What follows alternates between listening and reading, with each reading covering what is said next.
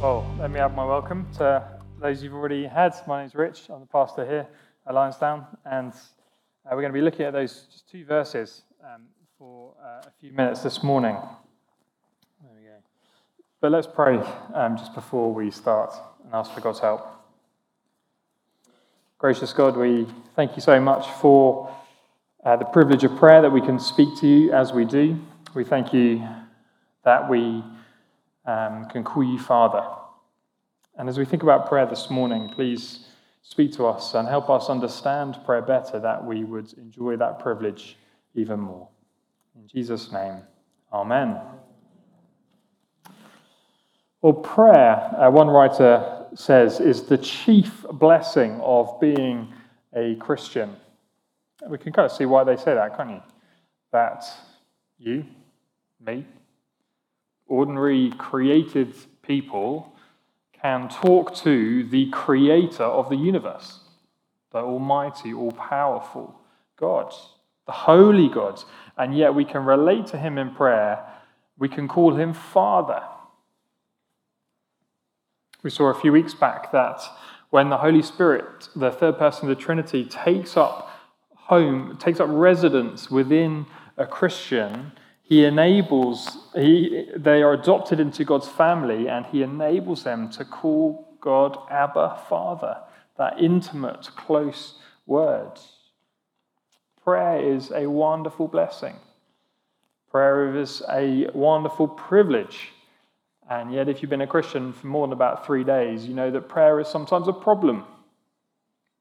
Prayer is sometimes difficult. Well, when I say prayer is a problem, what I really mean is we have a problem praying. There are all kinds of reasons why we sometimes struggle in our prayer lives, and this will change in different seasons of them. Sometimes it's distractions. You wake up, you shut your eyes, and all that comes to mind is all the million things you've got to do that day. Sometimes it's tiredness, just simply stops you from getting to it. Sometimes it's disappointment, maybe the fact that you haven't seen God answer your prayers in the past, and you think, well, is it even worth it? Will anything happen or change because of it? There are those times, aren't there, that when, whatever time of day, whether it's morning or evening before bed or whenever, when you sit down, you shut your eyes and nothing comes. In a chapter in Romans 8, which speaks so much of the Spirit's work in the lives of Christians, we've seen so much of what he does to Christians, setting free, bringing us into adoption, all those kind of things. This morning, I'm going to see what the Spirit does for us or with us. But just a reminder where we have got to. We are working through Romans chapter 8. One of, if not the greatest chapters of the Bible. This great chapter, all about assurance. The beginning of the chapter starts by saying that for Christians there is no condemnation. There is no guilty verdict and therefore no punishment that they need fear. No condemnation. And the chapter finishes with no separation. There's no separation between the Christian and the love of God, no matter what goes on. And in between, all kinds of assurances and reminders of the blessings of being God's children. Well, assurance is so necessary, and we particularly picked this up on the last 2 times we're in Romans. The reason why it's so necessary to have this assurance, these reminders, is because although the Christian's future is glorious, the path to it, the path there, is going to be full of suffering. Life for Christians is going to be difficult and painful. And so we saw Christians on that path of suffering, we are to wait, to look forward to this glorious future eagerly and patiently. But this morning we get this reminder that it isn't that God says, okay, here's your wonderful future, good luck, see you there. No, the Spirit who is living in us, dwells in us, helps us as we wait, as we long, as we wait with patience. And we're going to see that particularly in the area of prayer. So from the handout there, you see we see 3 points from these these two verses. The first one, the starting point, is our weakness. Our weakness. You'll see that verse 26 begins with the word likewise. So Paul is drawing some kind of comparison. And I think he's probably referring back to verse 15 to 17, where he last spoke explicitly of the Spirit's work. Back there, I've already referred to it really, but in verses 15 to 17, the Holy Spirit comes into God's people and enables them to cry, Abba, Father, enables them to call God Father. And as we call God Father, that is testimony to verse 16 and 17 that we really are his children. And now Paul says the Spirit not only enables us to pray, but he also helps us in our weakness as we pray. Have a look. That's what he says. Here's the help, verse 26. Likewise, the Spirit helps us in our weakness. In our weakness. That word weakness is often used in the Bible for illness of many kinds, but it's a varied word. It's used in a number of ways. It can be physical frailty. Our bodies that are just wasting away, struggling. Frailty. It can be our sinful inability. So not just a natural thing, but actually our wills that actually failing to love God as they should. It can be just general neediness. The only other time it's used in Romans is chapter 6, verse 19, where it's translated natural limitations. So this weakness is this idea of frailty, difficulty, neediness, being limited. And there are lots of times when we are, again, even as Christians, weak and in need of help. Sometimes we're weak physically, maybe illness or tiredness, exhaustion. There are times when we're weak emotionally. And we can find ourselves overwhelmed by all manner of things. There are times when we're weakened, well, all the time really, but we're weakened by the remnants of sin that's still in our life. And the Spirit helps us in those times. But the particular the particular weakness that Paul points to is the weakness in our prayer lives. And it's particularly a weakness when we don't know how we should be praying. So let me read a bit more of verse 26 there. Likewise, the Spirit helps us in our weakness, for we do not know what to pray as we ought. Again, I'm sure that reading that, if you've been a Christian for any time at all, that resonates. There can be times when we simply don't know what to pray for and how to pray it. The Apostle Paul in Philippians, a book that we looked at as a church a while back, he was wrestling between those two things. He wanted to depart and be with the Lord. He wanted ultimately to die in order that he may go to be with Jesus forever. But equally, he longed to stay and to help and serve the church. He was wrestling between these two things. He didn't know what was best. He didn't know how to pray in that situation. I found this very early on in praying for our building project. When we first found a building, I didn't know what to pray. Because we wanted the building, but if it wasn't the right building, then I didn't want the building because I didn't want to go down a long line and I found myself not knowing what to pray. Lord, do something. Sort it. Maybe there's an event in your life, a circumstance in your life, something in church life, something going on in the world, and you just don't know what to pray. An elderly relative gets ill. Would you pray? Did you pray they would get better? Do you pray that God would ease their passing and that he'd be preparing you and the family for that time? I don't know.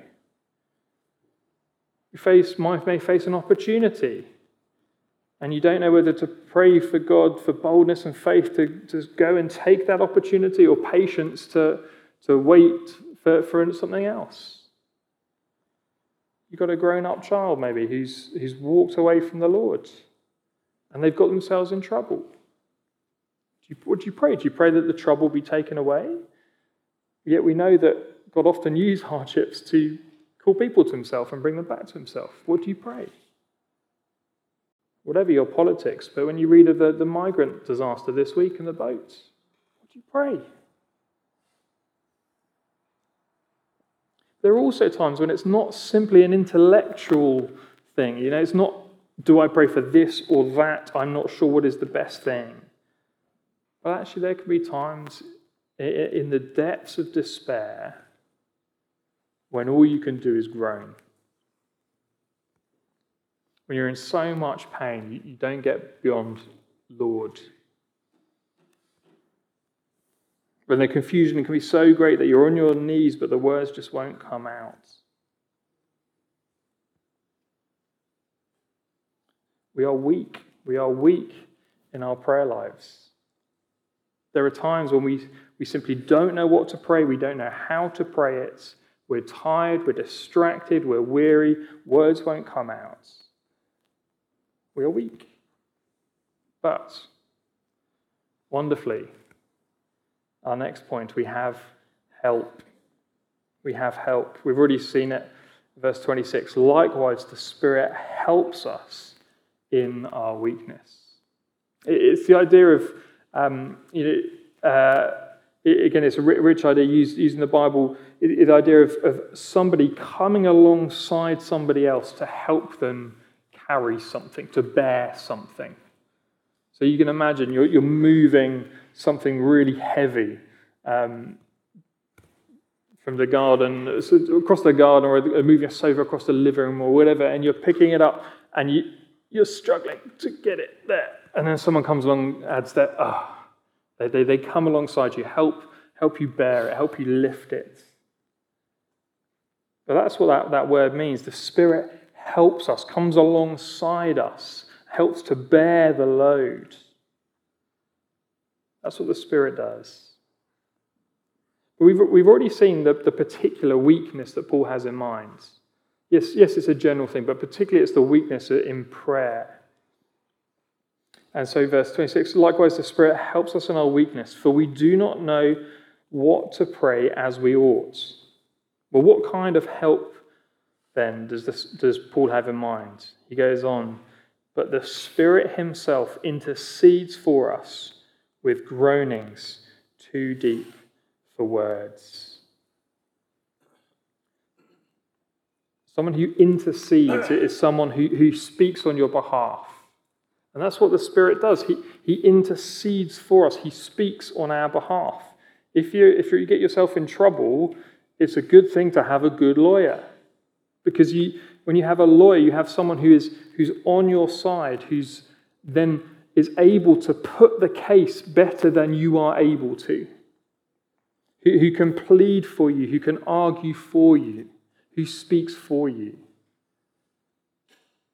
And Paul says, look, we haven't just got a lawyer, we've got the Spirit, the third person of the Holy Trinity living in you, and he intercedes for you. When you don't know how to pray as you ought, what to pray as you ought, you have the Spirit who intercedes for you. That is truly astonishingly good news. You see, Christians have two intercessors. Christians have two intercessors. As we're going to see in a couple of weeks, Jesus intercedes. So just cast your eyes down to verse 34. Who is to condemn? Jesus Christ is the one who died. More than that, who was raised, who is at the right hand of God, who indeed is interceding for us. Who can condemn? No one can. Why? Because Jesus, the one who died and was raised, is now at the right hand of God and is interceding for us. You see, in Jesus' death, he reconciled all of God's children to the Father. He paid for their sins perfectly and completely. He dealt with all that punishment, all that condemnation that we would deserve. He dealt for it as he died on the cross. And all that barrier, everything in between us and the Father was done and dealt with. And then Jesus rose and ascended back to his Father, and he is now at the Father's side interceding for us. His presence and his words interceding for us, saying, look, yes, Father, Ritual, yes, he's sinned again. Yes, he's messed up again. But I died for that sin. I paid for that one. He's your dear son. Jesus is in heaven interceding for Christians. So we have an intercessor in heaven. We also have a second intercessor in our hearts, the Holy Spirit. How does this work? How does he intercede for us? What does that mean? Well, we'll have a look at, again, at the last bit of verse 26. But the Spirit himself intercedes for us with groanings too deep for words. Lots of argument over what exactly is meant by these things. It's literally wordless groaning. The Holy Spirit intercedes for us with wordless groaning. We'll see in a moment, he doesn't need to speak. He's interceding. He doesn't need to speak in order to do that work. But that isn't to say that we don't pray. It isn't to say that we are simply there and the Spirit does all the praying for us, interceding for us. We're not involved. No, we've already seen that the word helper is somebody who comes alongside and helps carry the load. And then we've already, again, seen that when the Spirit intercedes for us, when we don't know how to pray as we ought. So as we are there struggling, not knowing what to pray, that's when the Holy Spirit, as it were, takes over. We saw back in verse 22 that we are groaning. So what I think that the picture we get here is that as we are groaning, it is the Holy Spirit who is prompting those groanings. And he's shaping those groanings. And ultimately, he's giving meaning to those groanings to his Father.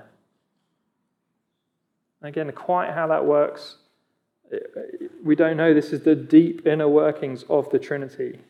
But let me give you two illustrations of the kind of thing. There's no perfect illustration, but the kind of thing that's going on there. Our two boys, we've got a 2-year-old and a 4-year-old, and the 2-year-old is in that full, not blabber, that's the wrong word, but chatter stage. Chat. What do you mean? What do you mean? And then his big brother pipes up. He means he wants an ice cream. It's usually some kind of food. But you get these kind of that sometimes we get, but you wouldn't understand. But he's chat, and his brother, he intercedes for him. What he means is this. Oh, okay. Maybe slightly more helpfully, think of what an editor does for a writer. Okay, the writer, they put their words down on a page. They write what they want to communicate. They put it in there trying to get this message across. And then the editor comes in and corrects the typos, and corrects the grammar. But more that they make the revisions. They cut things out. They say, well, you might want to add this bit in or emphasize that. I think that's the kind of thing we're meant to see of what the Spirit does, interceding for us. Adding words, adding meaning, sharpening, correcting. One commentator writes that the Spirit fixes our prayers on the way up. A wonderful, beautiful description. Prayers that are badly expressed. Prayers that aren't actually expressed at all. Prayers that are just the longings, the desires, the groans. Well, the Spirit fixes those prayers. He intercedes for us. And again, we've got to be slightly careful about saying exactly what this looks like. But you can kind of imagine a thing. Father, he's just prayed that he wants this to happen, but that's not what's best for him. What he really means is this. Okay. He's correcting, changing, shaping, giving meaning to our prayers. When we don't know what to pray as we ought, we have the Holy Spirit interceding for us. presenting those prayers faultless, unblemished before the Father. So we have our weakness, then we have the Spirit's help, and then finally we have our confidence. Our confidence, and it's there in verse 27.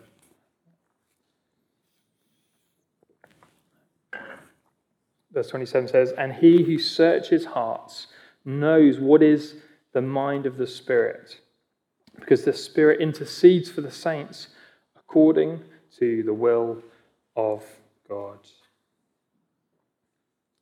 How does this work? Well, what's our confidence then in these prayers? Well, again, here I think is an indication that we are involved in this praying because the Father searches our hearts. He sees what is there. But more than that, it isn't simply he searches our hearts, it's the Father knows what is the mind of the Spirit, hence the wordless groanings. The Father hears these prayers, he knows these prayers, he gets them. And particularly, again, pointing back to verse 26 and our weakness of not knowing what to pray is because we don't know often, usually, what is the right thing. We're not sure. But wonderfully, did you see that at the end of verse 27? The Spirit intercedes for the saints according to the will of God. The Spirit is God. He's the third person of the Trinity. And so as he intercedes and says that this is what is best, well, it's God praying. And so we can be sure that that is indeed the will of God. That there's perfect intimacy, perfect harmony between the Spirit and the Father. And so when the Spirit intercedes for us, he is always interceding according to God's will. In our weakness, when we feel desperate about the things that are going on in our lives, the things that you're trying to pray for, and when all you can get out is, "Lord, help," don't worry, that's enough. That's enough. Because there is someone praying for you. So be encouraged in these things. But I do again want to stress that this isn't a kind of thing, well, I'm not going to bother praying then. Lord knows what I need. He's got the Spirit interceding for me, perfect. And when we do that, we forget what is the purpose of prayer. The purpose of prayer being the relationship, enjoying the relationship that we have with our Father. We forget the purpose of it is that prayer is the ultimate expression of our trust in him, our dependence upon him. No, we are to be involved. The Holy Spirit doesn't eliminate the need of prayer. He helps us as we pray. So to again kind of push that illustration a bit further, the editor uses the words that the writer writes. The editor doesn't do the writing. So the Spirit works through our prayers, through the attitudes of our hearts. We are to wrestle, and again, this isn't excuse for laziness. We are to wrestle in situations where we don't know what to do, we don't know what to pray. We are to wrestle with those things, to think about these things, to search the scriptures to these things, to ask wise Christians about these things. We are to engage our brains, but as we do that, rest assured that we have the Spirit interceding for us in those prayers. He is at work.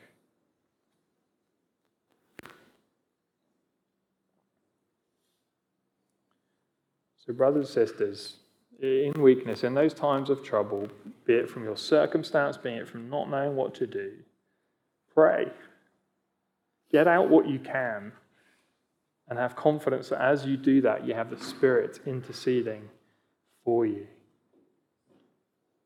When you feel weak, when you're suffering, sickness, futility, persecution, trouble, confusion, when all of those things come on, don't take those things as a sign that God is displeased with you or God is angry with you. I think that's how we naturally think. Actually, no, this is a time when God is going to be helping you. When the Spirit comes alongside and intercedes. We are weak. We are weak. And particularly in our prayer lives, There are times when we don't know what to pray, we don't know how to pray to get it out. We have help. And what great help it is that God, the Spirit, dwelling in us, interceding for us. Let's pray with his help.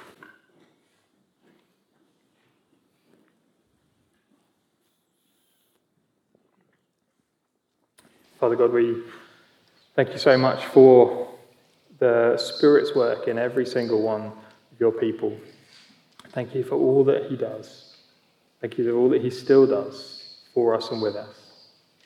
We thank you so much that we have that great privilege and blessing of prayer. We can call you Father. Please help us in our prayers. Help us to enjoy that daily delight. And in those struggles, please would you give us confidence to keep crying out, knowing that you are helping in those prayers as well. In Jesus' name, amen. Our final song